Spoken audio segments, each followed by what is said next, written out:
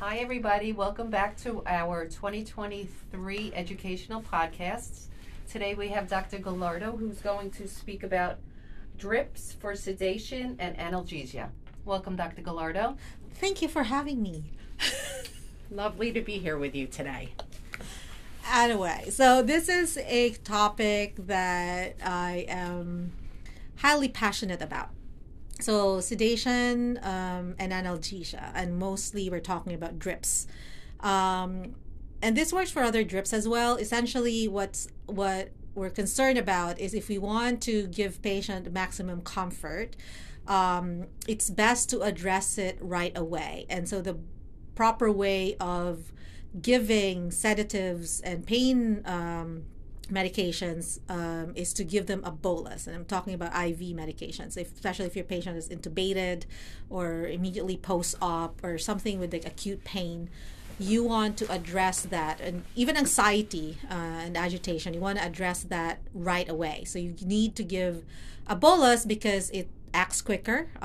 You achieve your desired result faster, right? So then when you start a drip, you always start at a level that you know that patient will get some relief, but not overdo it, so not overdose the patient. Now, you have patients that we may know beforehand have a higher tolerance already, and so we also don't want to underdose them, so we can start them at a higher starting rate compared to naive patients.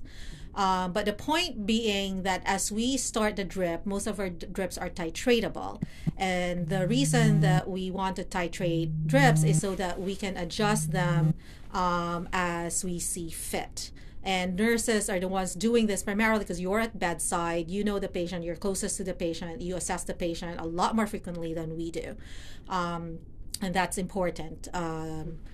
So just to remember that if patient's already in a drip, let's say on a 1 milligram an hour of Versed, and suddenly patient's like awake, pulling in the tubes, pulling in this, putting up the drip, even if you increase the drip to 5 milligrams an hour, that extra 4 milligrams an hour will take you an hour to give to the patient. So what you really need is a rapid push to achieve sedation or pain relief. So that's why it's highly important to use your pushes before increasing the drip. The second reason why we want to give pushes before increasing the drip rate, is that you want to make sure that you're also not giving the patients too much medication. So increasing a drip rate from even just like 1 milligram to 2 milligrams an hour increases your total Versed dose to 24 milligrams an hour in a 24-hour period. Now, if you go up even further to 3 milligrams an hour, that's increasing your Versed rate to almost 50, more than,